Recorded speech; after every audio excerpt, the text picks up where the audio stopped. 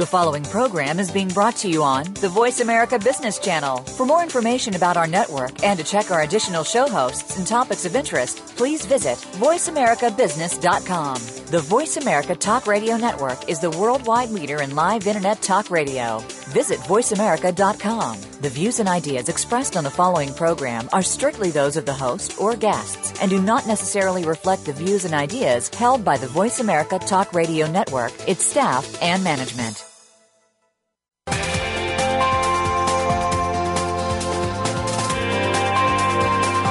Welcome to a very refreshing hour of business talk. This is Industry Cloud Trends with Game Changers, presented by SAP. The best-run businesses run SAP. You'll hear from the innovators who know how to use game-changing technologies and business strategies to shake up the status quo in your company's cloud strategy and help your organization move in exciting new directions. Now, here's your host and moderator, Bonnie D. Graham.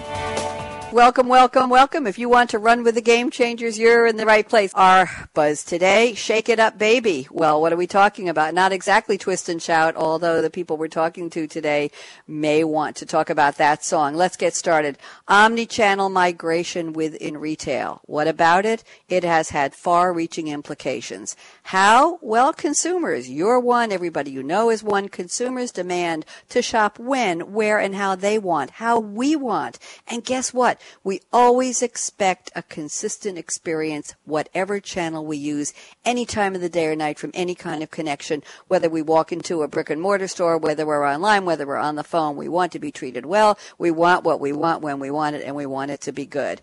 So let's take a look at the big picture here. Beyond affecting sales models and marketing strategies, this all changes the role of the CMO today in retail. Yes, big changes. How? Well, the CMO's responsibilities now overlap the CIOs and the CTOs. So little murky boundaries there. The CMO today has to oversee complex data and product innovation to be able to predict, understand, and align with consumer behavior. You want to find those customers. You want to know what's in their head, what's in their wallet. You've got to figure out where they are before you even know who they are.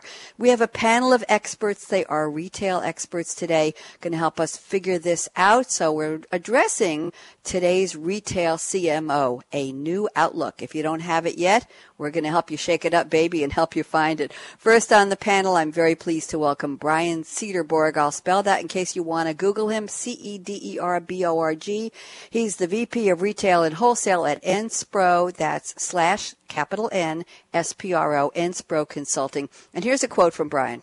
He says, according to Nielsen, as of April 2014, for the first time, a majority of U.S. mobile subscribers of all age groups own smartphones. So are we looking at a bye-bye to the flip phone? Brian Cederborg, welcome. How are you today? I'm well. Thanks, Bonnie. Thanks for joining me. Talk to me. What's up with this Nielsen quote? Is this something that's amazing to us, or were we expecting this?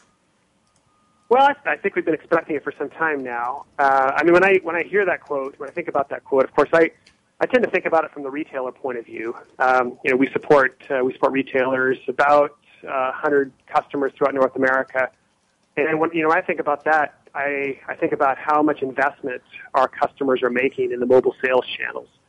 Most of our customers have either fully executed or have in pilot, or at least in the near-term roadmap, are executing mobile sales channels in response to that phenomenon. And this is going beyond the basic mobile app now, the standalone non-integrated app, into full mobile channel integration.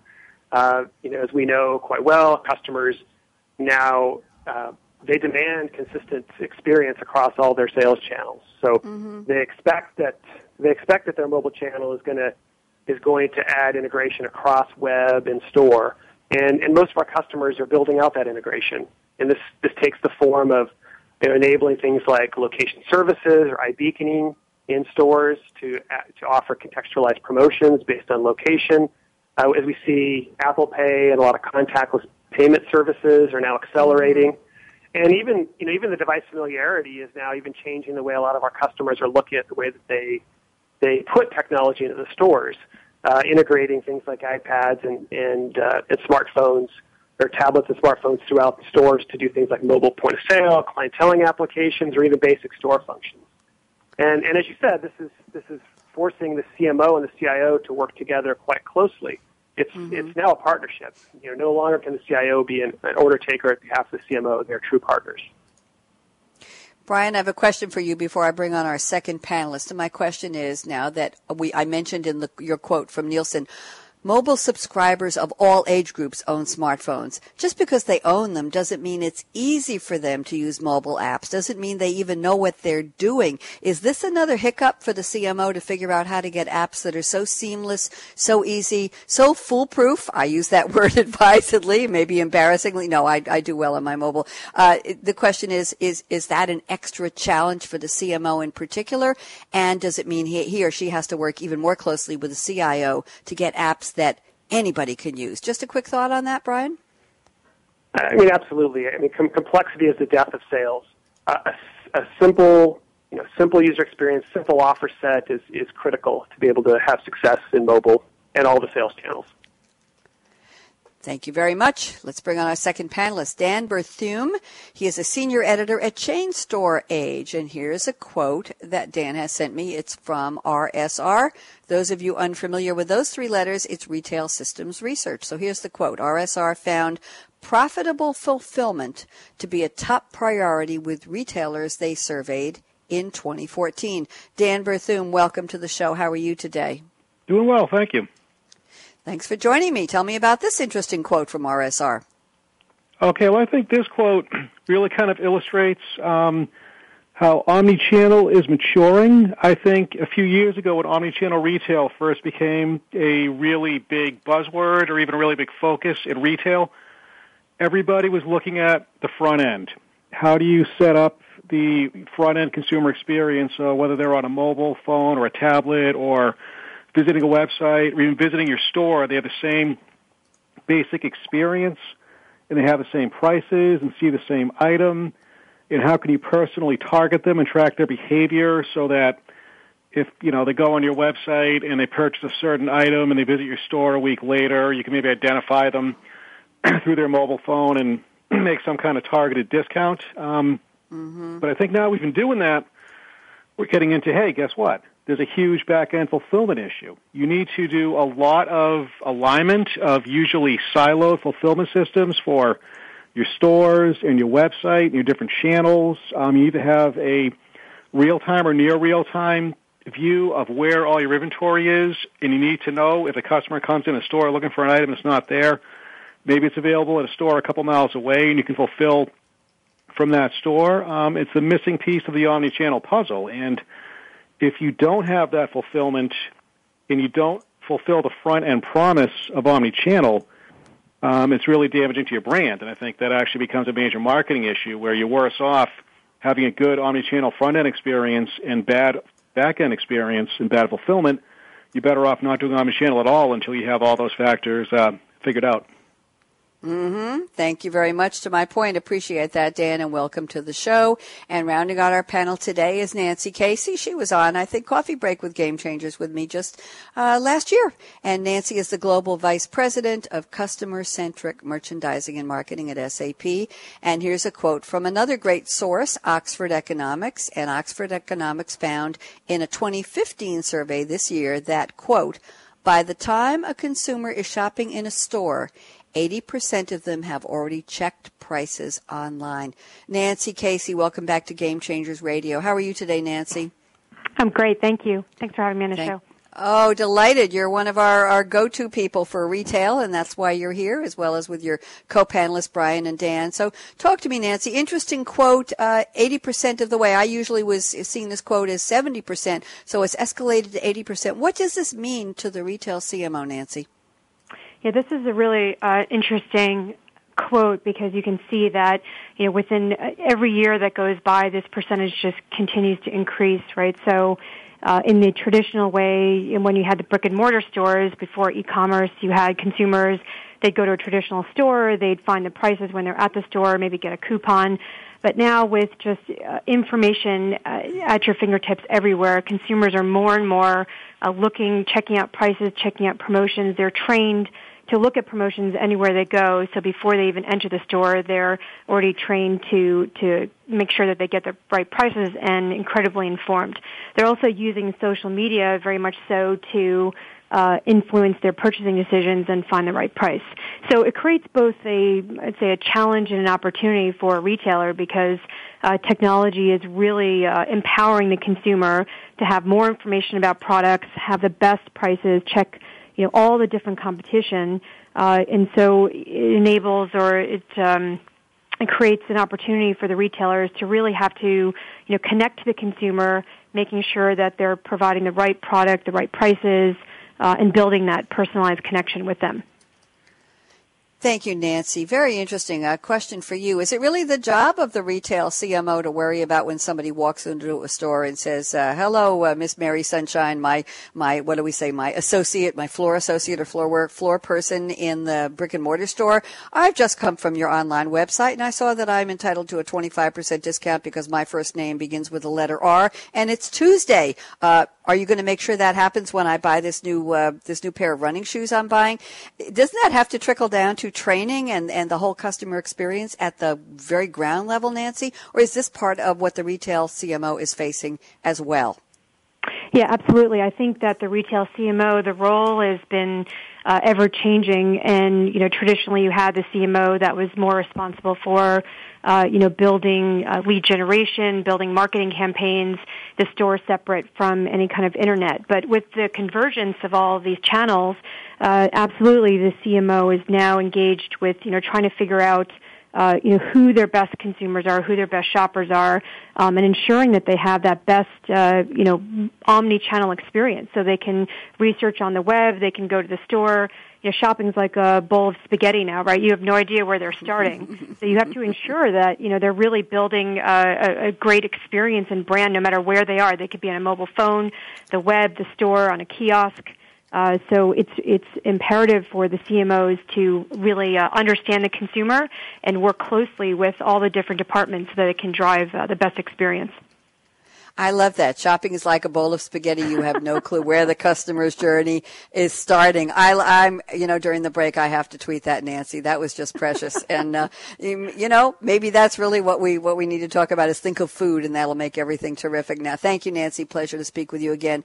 Brian Cederborg, I warned you about this part of the show. I'm going to ask you what's in your cup today, or what are you planning on drinking? What do you wish you were drinking when we're off the air? So you're up first, Brian Cederborg at Enspro Consulting. Talk to me. All right. So what's in my cup is water, and it's water for a reason because I'm an avid CrossFitter, and those who aren't familiar with the exercise methodology, I highly encourage you to check it out. But I spend most of my day trying to hydrate from very exhausting workouts throughout the day. And tell me, is there a flavor to this water? Is it cold? Is it room temperature? Is it in a bottle? Is it in a special fancy container? I need to know a little more about your personality, Brian. Humor me. Yeah. This is probably indicative of my personality. It's room temperature sitting in a very plain glass. Okay. I asked, didn't I? I had to ask. Okay. Well, thank you very much. We are very happy that you're hydrated. We are very proud of you. Dan Perthum, I mentioned how to spell Brian's last name, and I didn't spell yours, Dan, so I'm going to give you the same courtesy. Nancy is easy, C-A-S-E-Y. Dan Perthum's last name, in case you want to look him up, is B-E-R-T-H. I-A-U-M-E. I had to doctor that in my notes so I could pronounce it right. Dan Perthum, senior editor at Shane Store Age. What did they let you drink when you go on the radio, or did you do something independent? Dan, talk to me. Well, I think after the show is over, I'm a lifetime New Englander and a beer aficionado, and I know that means people usually think of Sam Adams, but I might crack a Narragansett, which is a local beer out of Rhode Island. They discontinued but brought back a few years ago, and viewers of a certain age or listeners of a certain age might remember it. It was actually the beer that Captain Quint drank in Jaws, for better or worse. Wow. And what's the name of the beer again so I can capture this in my notes? What is it? Sure. Narragansett. It's actually named after Narragansett Bay in Rhode Island. It's a real kind of classic New England beer. They used to advertise during the Red Sox radio broadcast in the 70s when I was a kid, so I guess it's kind of a nostalgic thing, but it actually tastes pretty good. And I do also like Sam Adams, for the record. Okay, well, I'm glad you're going on the record. Narragansettbeer.com. Hi, neighbor. News that our latest Lovecraft series brew, blah, blah, blah. Their Innsmouth Old Ale, OLDEL, won a gold medal at the Tastings World Beer Championship. So that's some news for you, Dan. You can go look that up on your own, but they have their own website. Wow, wow, wow. Nancy Casey, well, we've got one water on the table. We've got one beer. What are you drinking? Let's make it something really interesting. Well, no pressure. Talk about coffee since they haven't talked about it, but my absolute favorite drink is a soy latte. I have to have a few every day. For those who know me, they know that I have high energy, so it just gives me more energy, but that's what I drink. And my favorite soy latte I've ever had was in Amsterdam. We do quite a bit of travel, and having soy lattes, envision just kind of picturing myself sitting in Amsterdam, looking out into the water, cobblestone street, lots of picturesque homes everywhere, and just drinking my favorite drink. Very nice. Thank you. So we've got one water, one beer, and one coffee. I'll pick up the tab for all three of you. And by the way, Mandy Lynn is tweeting. And Mandy, if you want to share with us what you're drinking today, Mandy was tweeting on our last show about an hour ago. So I would, Mandy Lynn at Mandy Bay Area. If you want to just send me a tweet at hashtag SAP Radio, we'll tell everybody what you're drinking as well. And Nancy knows this, but Dan and Brian don't. They only let Bonnie have water on radio show days. You probably figured out why. No caffeine from me until after the show. Tuesday is our double header, by the way. We had a show at 10 o'clock, and here we are at noon live. So we're going to take a quick break and regroup here. Our topic today, a very important one. Today's retail CMO, a new outlook, and a lot more. You're listening to a live edition of Industry Cloud Trends with Game Changers, brought to you by SAP. Our special thought leaders today are Brian Cederborg at NSPRO Consulting, Dan Berthoum at Chain Store Age, Nancy Casey at SAP, and I am Bonnie D. Graham. We'll be right back after the break, so don't even think of touching that mouse, that app, that dial. Brad out.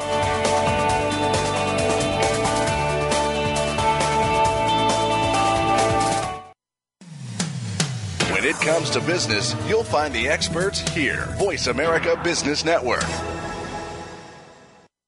SAP, co-innovating alongside customers, is taking its industry-specific solutions into the cloud. Join us to learn how to make the world run simpler in the cloud without missing a beat. It's a tall order. Industry Cloud Trends with Game Changers brings together the people who are making it happen. We'll delve into very specific industry challenges and also solutions that run across disparate industries, all to help you succeed in your mission. Join our experts as they analyze and discuss how business leaders can shape the future of change. Industry Cloud Trends with Game Changers is presented by SAP. Visit www.sap.com. When it comes to business, you'll find the experts here. Voice America Business Network.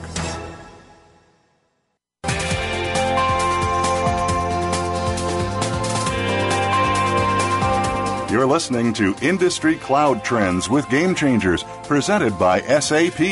Email your comments and questions to bonnie.d.graham@sap.com.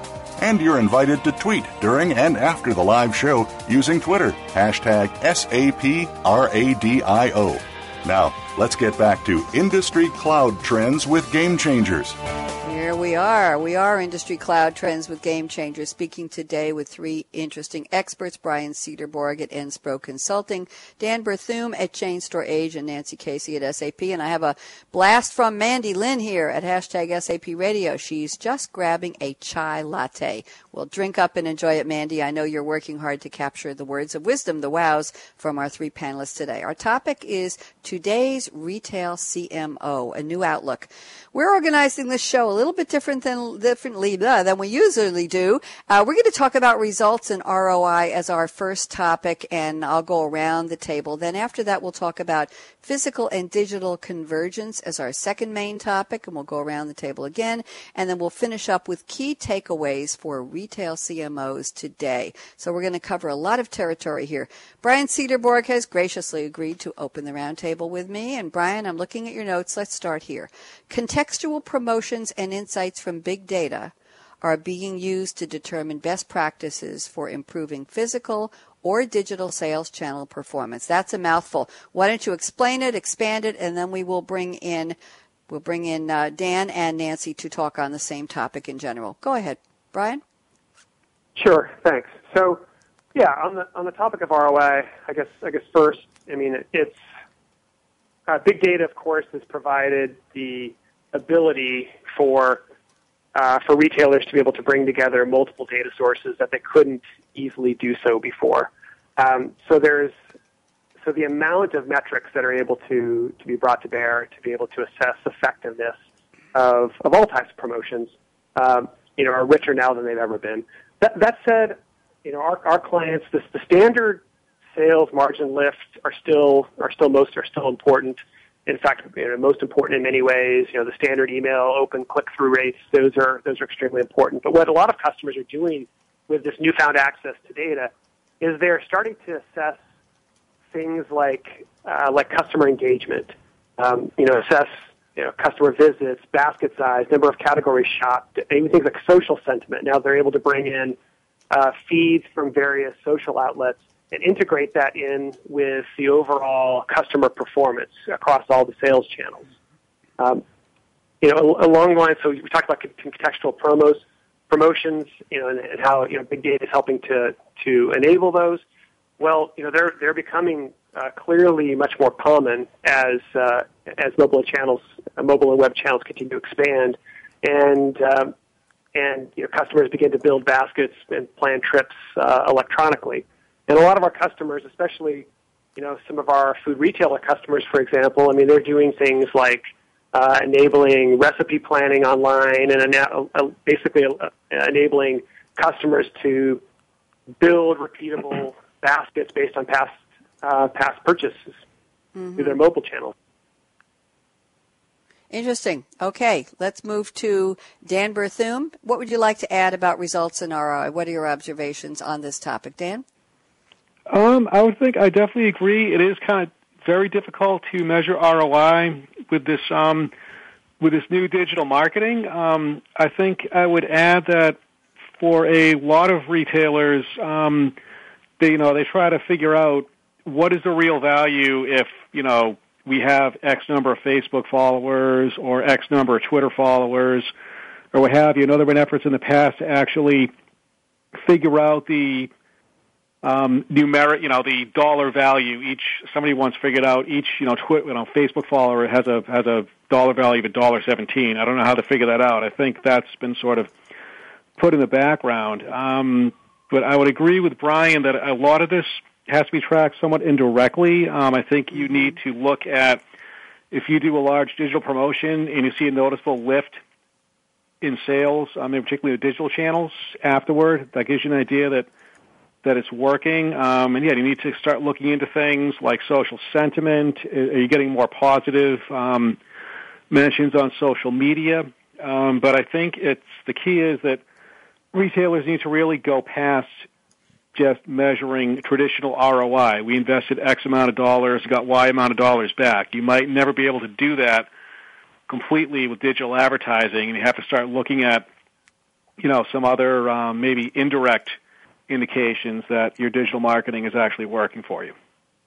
Interesting. I'm reading from your notes, Dan, that nearly 20% of budgets are being spent globally on digital campaigns and marketing tools, which does make measurement even more complex, and you've just addressed that. Is this frustrating for CMOs today, frustrating that they're spending that much? And is that more or less historically, do you know, than what they used to spend? Is this a rise in budget spend? I don't have any specific study to quote, but I would say that's definitely a rise. I mean, if you think about, digital campaigns barely existed even 10 years ago. Certainly they're becoming more and more important, and I think it is frustrating, and I think a lot of the frustration might not be so much, I think the average chief marketing officer sort of understands, the soft returns of marketing campaigns, but when you have to go to your CFO or your CEO or COO, they don't, a lot of times they don't particularly care about, our social sentiment became 15% more positive. I mean, they want to say, okay, how much money did we get back? And so I think it might be incumbent upon the CMO, and to some extent, to educate the other C-level executives that now are playing many times a fairly active role both in IT and in marketing. And IT and marketing themselves are kind of merging in many cases. And, they need to understand that it might not always be able to tell you, well, if we put $1 million in digital marketing, we got $1.5 million back. It may not always be that simple. Mm-hmm. Wouldn't it be nice if it were? Nancy Casey, join us. And I know that social sentiment is a hot topic for you. You want to chime in on that or anything else on results and ROI? Go ahead, Nancy. Yeah, I would add to that. I think, what Dan was saying is social sentiment, social media is a big part for retailers because they know that that's the way that they're going to connect with the end consumers. The more and more consumers are now relying on social media to influence their purchasing decisions, where before they even decide to buy something, they'll go on, they'll see what their friends are doing, they'll post comments, they'll post feedback. I think CMOs in the past have looked at social sentiment as a way to just maybe respond and respond to comments. Where do I find this product? How can I get better service? But you can see more and more now that social sentiment is a good way for retailers to connect more one-on-one with consumers and try to get that ROI. So if they post a promotion, for example, on the social media, and then the consumers click on that, you can directly measure that ROI. But it's a kind of a great way to get more of that one-to-one interaction with the consumer and try to see what promotions are working, get immediate feedback. And then, as both Brian and Dan mentioned, it's important to ultimately get the ROI on that, right? So it's not just about responding to comments, but it's about trying to get the click-through and really try to measure that financial profit and financial improvement from that social sentiment or a campaign that you've done. Thanks, Nancy. I'm going back to a comment from Dan a moment ago. He said digital campaigns barely existed 10 years ago. So, Nancy, I'm going to ask you, social sentiment, does that have CMOs saying, wow, we finally know what people are really thinking at the moment they're thinking, or does it have them saying, give me Excedrin number 999, headache cure, please, because I just don't know. I've been here in this job for 20, 30 years, and now I'm expected to monitor social sentiment. Really? Is this a point of frustration or a point of enlightenment? Any thoughts on how they're responding to the existence of social sentiment, Nancy? Yeah, it's interesting that you asked that because I was recently at a CMO conference in New York City, and they were talking about this as one of probably the top topics, like the top two topics they were talking about is social sentiment, because it is a headache, right? Because you're talking about thousands and thousands of comments. Mm-hmm. You can literally have somebody, typing all day long to respond. So, that's both, it's a challenge for retailers to say, okay, am I going to sit there and respond to every comment? How do I measure the effectiveness? I can't connect with possibly every single consumer, right? So it's about really, I think, understanding your consumer. They know that it's critically important. They know that more and more consumers are relying on these social channels, right, to influence their decisions. So they know that they have to connect, but they have to be really smart and efficient, right, to do that. It's about, connecting to the right consumers, building the right brand, right, and just being efficient, I would say. And then the marketing departments are changing, right? So the old CMO role may have had a lead generation department, a marketing campaign department. Some retailers now have a whole social media department.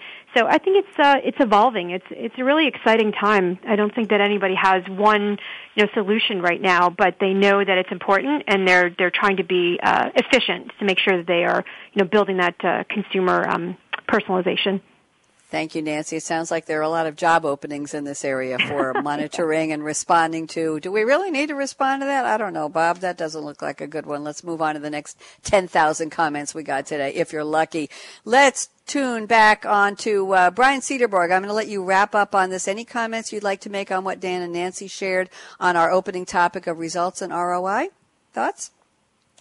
Yeah, I would say, again, sales and margin lift are always going to win out. The advent of big data is actually creating more complexity, as we discussed. So it's incumbent upon the CMOs to basically filter out all the noise to be able to focus in on what's most important to drive their bottom lines. Thank you very much. I'm going to move on to Dan Berthum at Chain Store Age. Dan, I want to talk about physical and digital convergence. So that's our second main topic today. I'm going to read a little bit from your notes, have you kick this off, and then we'll go around the table and see what everybody else has to say. So you say, along with measuring the impact of marketing tools and campaigns, the CMO also now plays an important role in investment decisions for new technologies and platforms. Well, that might be what's also keeping them awake at night. Dan, why don't you take us through this, please?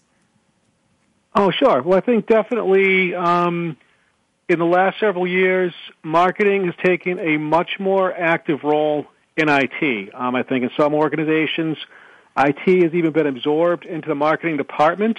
In some respect, the CIO might be less important today, not in all cases, but in many cases than they were a few years ago, because I think so many companies and so many retailers in particular are looking at IT as now primarily it's a marketing function. It's, the things we're discussing. How are you taking all this big data you're bringing in and using it to better target your customers and better give them the products they want, the prices they want to boost sales and boost profits? There's just such a focus in general. I think retailers become so marketing focused. They're now looking at all their IT decisions. And again, even back end, like as you mentioned earlier, even fulfillment system plays such a crucial role in delivering on your marketing promise that everything is kind of becoming under the oversight of the marketer, which I think in many cases probably is a huge headache as well as a huge responsibility. But I would say that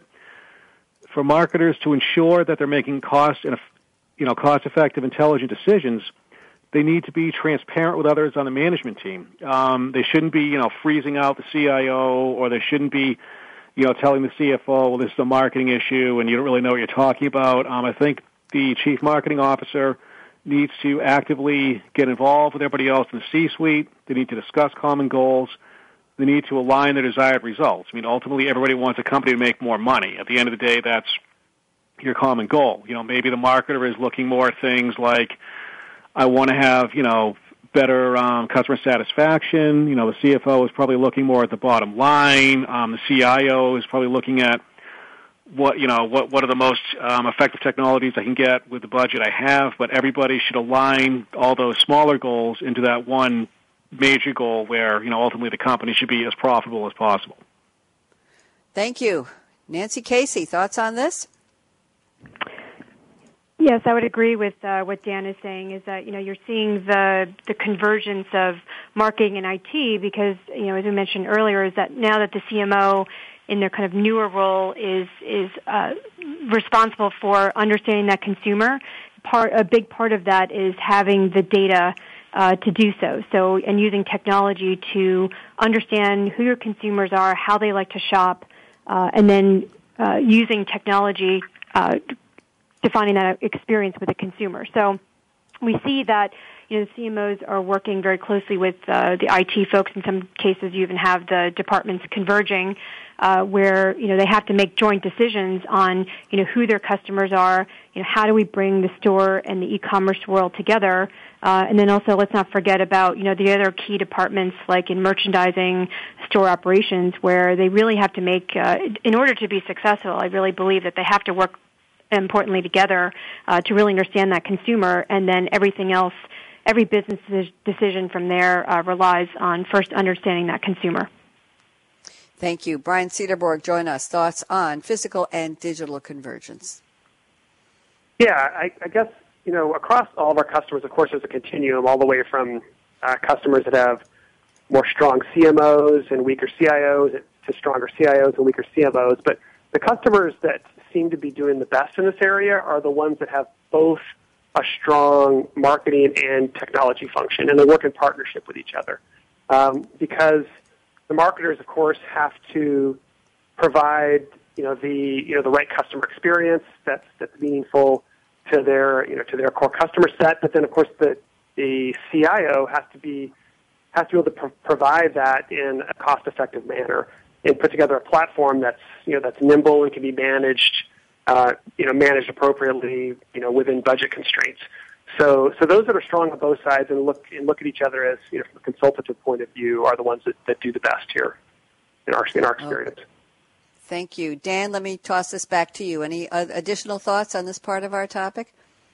I would say I actually agree with Brian. I think that the best scenario would be a strong CMO and a strong CIO. They both have different areas of expertise, which, while they are converging, are still separate. The marketer is not likely to have the same in-depth understanding of how technology works that the CIO has, and the CIO probably doesn't have the same insight into, the consumer experience and satisfying the customer needs that the CMO has. So I think, in addition to, in general, the marketer needs to work with the entire C-suite. I think, in particular, retailers be advised not to just strip power from the CIO as they're taking a marketing focus, but keep that strong CIO while also recognizing the growing importance of marketing in today's environment. Dan, are they bumping heads if they're in the same department now? I'm so intrigued with this. The marketing and IT, the CMO, the CIO. Who is leading, who is following? Are they sharing 50-50 in the decisions that are being made? Does marketing say to the CIO, we need this, this, and this, go make it happen for us? Does the CIO come back and say, nope, we can't, we don't have this, we don't have that, we need you to give us more budget for new technology so we can deliver that? Is that a push me, pull you like a seesaw? And who's in charge? Any thoughts on that? I think, not to give an answer that's a cop-out, but I think it varies by organization. I think there are probably a lot of organizations where you do have the head bumping, since this convergence is still relatively new. But I think one thing a lot of retailers are taking advantage of in terms of selecting and implementing a solution, thanks to cloud technology and thanks to, software as a service and infrastructure as a service, in many cases, you can very inexpensively, and even in a matter of minutes in some cases, just select and turn on a solution. And you can get it, you can host it for a trial period. And if you don't like it, you shut it off. I think what a lot of companies are doing to try to reduce some of that friction is each department, at least in some cases, has their own IT budget, and they can select and deploy their own solutions and make their own decisions for the point solution. So maybe the marketing department can pick their own, targeted selling solution that's, you just kind of turn on through cloud hosting. And then the IT department would still retain responsibility for the larger backbone and more of, maybe the core business technology. I think that's one way a lot of retailers are trying to deal with, what inevitably are going to be different departments figuring out who's responsible for what as this convergence happens and as the silos come down. Thank you very much. I'm going to move on to our final major topic of the day. Let's see. We've got about, I'm looking at the clock here, 10, 12, about 14 minutes left before we're going to move into our crystal ball predictions round at the end, so I'll save plenty of time for each of you. Nancy Casey, I'd like to chat about the key takeaways for retail CMOs today, and I'm looking at your notes, and I see here some concern about the disconnect. If the CMO's team has failed to connect digital promotions with planners by location. Now, we're talking brick and mortar, obviously, because there is no such thing as location when you're online, unless you have sub-websites, I'm assuming, or virtual stores. They may be pushing coupons to people where the product isn't even available or where pricing strategies don't align in the store. So let's talk about this real-time disconnect. How bad is it, and what are the takeaways for the CMO? Nancy? Yeah, I think that more and more CMOs are trying to work, in the kind of this new role that they have, working more closely with, as we mentioned, IT. Merchandising is a key part of this because anybody in retail knows that, merchandising has traditionally held a lot of power, right, making major purchasing and product decisions. Merchandising and marketing in particular have to work very closely together.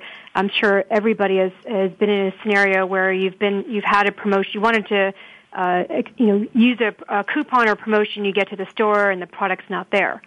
So you could have lost loyalty from that consumer at that point. So it is absolutely important, and I go back to, I think fundamentally, if the retailer, the overall company, is really understanding who their consumers are, is it the millennial, is it the suburban moms, is it what type of segments, is it the sports fanatics, who are your core customers, and then from there, marketing and merchandising can work together to figure out how do we segment our customers, how do we make sure that we have the right promotions going out to these segments, and then, for example, if you do promotion, whether it's on a mobile loyalty app, or if you do a promotion on the web, when you get them to the store, the inventory has got to be there. You've got to get the right fulfillment, and you're really you're really focusing on making sure that they have the best experience, so that the consumers come back again, and you're building that brand loyalty. Thank you very much. Very interesting. You talked about how powerful merchandising used to be. So I'm going to ask you a similar question to what I just asked a moment ago, Nancy, before I bring Brian and Dan into this part of our conversation. And the question is, are they bumping heads? Is there a power play? Is merchandising saying, don't tell me what to do, and the CMO saying, damn it, I have to? Who's at the top of that power totem pole? Are they both saying, oh, yeah, this is great, we're working together, we'll just figure it out together? Any reality checks here on what's really happening behind the scenes?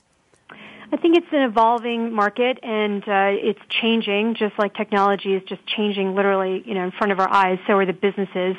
So I think the most successful retailers are ones where, a new type of marketing person who's understanding the digital transformation, understanding the consumer, works well with merchandising, because they get it, that if they build a business strategy together, that they will be successful, because you will do the right brand building, you'll have the right products that consumers will want to buy, which just it all creates a better ROI, right? Financial improvement on inventory turn, better sell-through. So those are I would say, the most successful ones working together. Is it perfect? Are they all working together today? I would say no, just like, IT is also somewhere in that mix. I think it's evolving, but as I mentioned, I think I do see that some very successful, agile retailers who are innovating are creating more of that merchandising and marketing collaboration. Thank you. Collaboration's a good thing in this case. Brian Cederborg at Enspro Consulting. What do you observe in terms, or what are, just independently, what are your takeaways for the retail CMOs of today? I think one of the most important factors that a lot of retailers are facing is that the customer-facing technology is changing at a far more rapid pace than the back-end retail technologies are. Because if you think about it, most retailers that, these retailers have been in business for greater than 10, 20 years, when they built out their technology systems, one, there were limitations on multiple systems. Point of sale, for example, and many retailers are running points of sale that are in excess of 10 or 20 years old. Additionally, when e-commerce came as a viable channel for retailers to get in the game relatively quickly, most retailers put that in a siloed fashion. So there were disconnected sales channels, and there were disconnected supply chain systems. So as Nancy was discussing, as we start to try and bring together, as consumers are demanding more integrated sales offers, and as we start to, have this need to be able to have global views to inventory across all the sales channels, it's very challenging for most retailers, because there isn't that global visibility across what's across all their different stores, across web, across all the fulfillment centers, et cetera. And there's not global visibility across how a customer is engaging across all their sales channels. So there's a tremendous amount of investment around that integration in the back end. That's the biggest challenge I see right now for retailers. Thank you very much. Dan Berthume, let's get your voice added to this party. Key takeaways for retail CMOs. You can talk about what Nancy and Brian just talked about, or bring us some new ideas. I would say, I think just looking back on really just the general conversation everybody's had, the role of the modern CMO is becoming a lot more difficult to define. We have new business models, all these new channels, they're social channels. Tablet is becoming a separately defined channel that really only came into being 5 years ago. different customer behaviors. Consumer behaviors being altered by all these new, this new constantly connected lifestyle, and the role of the CMO now includes leveraging technologies, increasing collaboration across departments, and also finding new tools to collect customer insights and measuring results. I mean, we talked about measuring social sentiment. There are a huge number of solutions and services and consultancies that all just focus on social sentiment. It's not that easy to say we're going to measure, if people like us or not on Twitter. I mean, you've got to do your homework and really select the best solution. Right there's an example where probably, a strong collaboration between a CMO and a CIO that, has standing in the company would benefit both. And with each of these added responsibilities also comes the need to improve store performance. And I think Nancy had touched on the store in previous comments, and I think that's something worth really amplifying. Is the store is such a huge component of the omni-channel experience, and any marketing strategy should really be focused on getting customers to your stores. That's where 90% of your sales are, and that's where the best cross-selling and ancillary selling opportunities are. That's where your branding is, and just the fact that even a company like Amazon is piloting, at least some sort of limited store experiment shows you how crucial stores are these days. But you really need to connect with consumers across all the different channels, wherever they are, at all times, like never before. So I think marketers have a lot more on their plate than they did even maybe 5 years ago. Thank you. Nancy, we opened this topic with you. Any thoughts you want to share on what Brian or Dan added? Yeah, I would just agree, with basically what they're saying is that, the role is constantly changing. I think it's a really exciting time for all of us and retailers, too, who are embracing this change. And, how do you take that measurement? They're getting a lot of, CMOs getting a ton of pressure to make sure that they have that financial measurement. They really have to work closely. It's not just, checking the box saying, oh, yes, I had the meeting with merchandising and IT and we're good. I mean, it's really collaborating. It's taking a lot of data, being able to efficiently, work together. Everybody says, yes, I know my consumers. I segmented them 10 years ago, and I know who they are. But, the market's changing rapidly. I mean, you could look on a social media site and see, an emerging new consumer trend that's your best customer. That, with the advent of technology, you can figure that out rather quickly. So it's imperative for, all these departments to work closely together, embrace the new role of the CMO, because ultimately that's, how you're going to succeed, I think, in this new world. Thank you. I have a question for the whole panel. We're talking about contextual experiences, and I think we mentioned digital coupons driving traffic to the store. Dan, I believe you're the one who said, was it you, Dan? Yes, that 90% of sales are still in store, so CMOs need to drive traffic to the brick-and-mortar experience. Now, let's say you have a bunch of customers in the store, and somebody steps up to the cash register, and they're buying a popular item, and you have just pumped some digital coupons to their smartphone. And they're standing there at the register, and the sales clerk or associate or whatever you want to call him or her says, Bob, we're so excited. Now you can get 25% off on this. We're so glad you're using your digital coupon. And Mrs. Smith is standing behind Bob online. And Mrs. Smith says, what 25% off coupon? I didn't get one. I checked my mailbox before I came to the store. Why don't I get the 25%? How do you deal with the fact that some consumers will not have that smartphone savvy? They won't check their phone for coupons. They're not going to be entitled. In the old days, which are probably 10 minutes ago, you could walk into a store like Macy's or Bloomingdale's and you had the physical coupon in your hand. You got it in the mail, the shiny thing with the logo, and it said 25% off.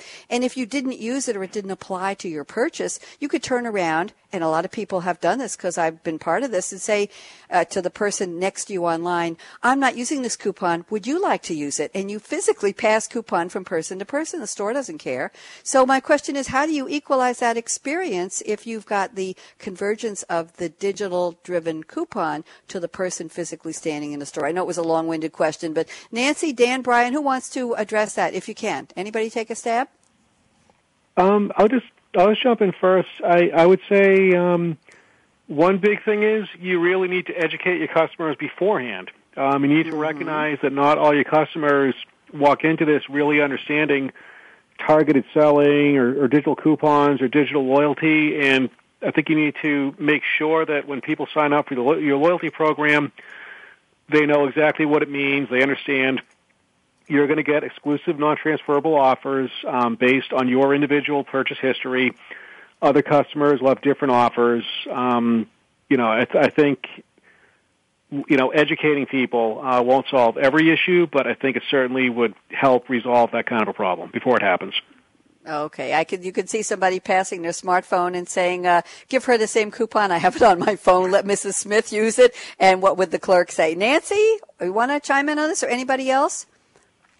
I think the key is simplicity, right? So many consumers today, they're just, they'll still feel confused because they got the physical coupons. They know that there's a mobile app, but they're not really sure how to sign up. They want to get the coupons, but they're not really sure, like, what's the best way to do this? Do you go in the store, or are you going to go on the internet? So it's about education, I think, as Dan mentioned, and the key for retailers is to really keep it simple, right? Have a very simple and beautiful experience so that, if you want to sign up for a mobile loyalty app, you know exactly what to do. Mm-hmm. It takes 5 minutes to, type in your loyalty, your information, and then you're done, right? Because I know just personally, like I was just being a consumer, it was really difficult for me to sign up for a mobile loyalty program because I didn't know what my loyalty card number was. Was it the first 5 digits, the last 10?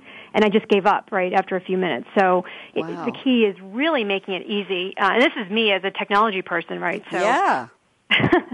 I think it's, simplicity is key, and you really have to, it's about focusing on the brand for the retailer and just make that experience simple so that they don't even think twice as a consumer as, wait, am I using my mobile device? Am I in the store? Make it a consistent experience.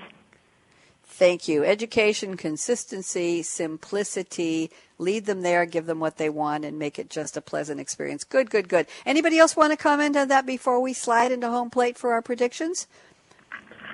Yeah, I guess I'll just chime in just to wrap. Yeah, please. What both Dan and Nancy said. I mean, what a lot of our customers are missing is the importance, as we've said, of the store channel and really the education of the store associates in executing these type of offers. Some of our customers miss on adequately educating the store associates because they're the ones there interacting with that customer on a daily basis. They're the ones that can create the incentives to move people toward the mobile channels. Thank you very much. Okay, I'm looking at the time here, and we've got 5 minutes left total, so I'll allocate 60 seconds to each of you for predictions. I think we did a little bit of it in our third part of the show, key takeaways for retail CMOs of today. So let's push that out to a time in the future. I love the year 2020. You don't have to. I'm going to start with Brian Cederborg and ask you to fast forward this conversation. What would a key takeaway or a key dream or a goal be for a CMO in retail at a future time? You tell me how far in the future you want to go. 60 seconds predictions, Brian Cederborg, Enspro Consulting. Go. Okay. Well, I think in 5 years, I do think these location-dependent one-to-one marketing offers will be mainstream. You talked about receiving coupons in the front ends, in the lanes, but even as customers are shopping the stores, if you're in the baby aisle and you're in the technology is going to be so robust that they'll see that you're pausing in front of a certain section in baby, and then offers for specific specific upsell, cross-sell opportunities within that specific category will be issued immediately to your mobile device. That's going to be mainstream in 5 years. Thank you very much. Dan Berthume at Chain Store Age. What seest thou? Maybe with a Narragansett beer in one hand and a crystal ball in the other. Maybe one will help the other. I don't know, Dan. What do you see? I can give you a full 60 seconds for predictions. We might even have a little extra time, but go ahead, Dan. Okay, well, maybe the Narragansett's a look back and the crystal ball is a look ahead. But looking ahead in 5 years, I think digital marketing is just going to be much more visual. If you look right now, all the visually oriented social platforms like Instagram and Snapchat, and especially Pinterest, are really exploding while, Facebook and Twitter are tailing off. I think that's going to continue. And I think marketers really need to look at visual tools. I think they need to look at visual campaigns. They need to realize that, especially as millennials who grow up in a very visual environment, become, more dominant in the marketplace. you've got to be ready to serve people that, quite literally don't tell me, show me. You need to have a solution that is going to give them images of what they want and let them shop by image. And you need things, like Nordstrom has done things like with buyable pins. I think marketers really need to prepare for a world where your marketing content is basically visual and, words might not matter that much anymore. Thank you very much. Words might not matter anymore. And I say that as a writer, so that's something. I know. That was quite potent there. Thank you very much. Nancy Casey, I saved 1 minute for you. Let's see. We have 3 minutes left. Why don't you take, Nancy, I'm going to give you 90 seconds for your predictions. Take your time. We have a little extra. They were so brief and to the point, which I appreciate. A little extra. Go ahead, Nancy. Predictions. How far in the future and what do you see for retail CMOs? Go ahead. Yeah, for 2020, I would shift the focus. I know that Dan and Brian talked a lot about technology. I would say that I think about the market and millennials. Everybody, hears about millennials. I know some people roll their eyes. They get a little tired about hearing about millennials, but by 2020, millennials are really driving a large part of retail spending globally. I would predict that 30-40% plus of all global retail spending is going to happen from this group. And what that means from retailers is that, they really need to think about, how do I address this millennial group? It may be hiring more millennials into the workforce so that they can understand that type of thinking, not only hiring, but then as consumers, millennials barely like email, right? They don't like the telephone. They're so technology savvy. I learn things on a daily basis on my Apple devices from my 12-year-old. So it's amazing to me. That's a pretty profound change if you think about the shift to millennials and just that purchasing and influential behavior, we could see by 2020. Thank you very much, Nancy. And let me see, I'm going to throw a lightning round question with a yes or no answer. We spoke about millennials several times during the show. Do you think millennials will be drawn to leadership in retail? They'll want to become the CMO of the future. This will be a job to which they aspire, for which they train. Let's quickly go through the panel here. Brian, yes or no? Will millennials want to be more involved in retail? Yes or no? Absolutely. Okay, Dan? Yes. Nancy? Yes, definitely. Okay. Shopper's delight. What can I tell you? Got to be there to understand it and make it happen. Well, I think they should. Special thank you to Brian Cedarborg at Enspro Consulting, Dan Berthoum at Chain Store Age, Nancy Casey at SAP. Shout out to Matt Small, who sponsors this series. Stacy Reese, you did a great job putting this panel and topic together. Thank you very much. And Stacy, thank you for tweeting. Thank you also to Mandy Lynn, tweeting at Mandy Bay Area, who's been listening and tweeting as well. I appreciate both of you. And a shout out as well to Brad and the Business Channel team for getting us on the air and keeping us on the air. I'm Bonnie D. Graham. I have a shout out for everyone. It's actually a call to action. I don't know how fashionable it is, but I assume you have a seatbelt somewhere. Fasten your seatbelt. What are you waiting for? Go out and be a game changer today. I'll see you tomorrow, 11 a.m. Eastern, with a fresh edition of Coffee Break with Game Changers. What else? Have a great one. Bye-bye.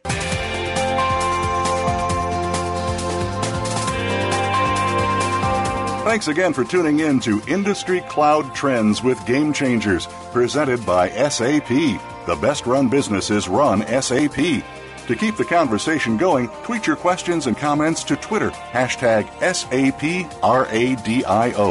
Please join host Bonnie D. Graham again Tuesdays at 9 a.m. Pacific Time, 12 p.m. Eastern Time on the Business Channel. We wish you a positively game-changing week.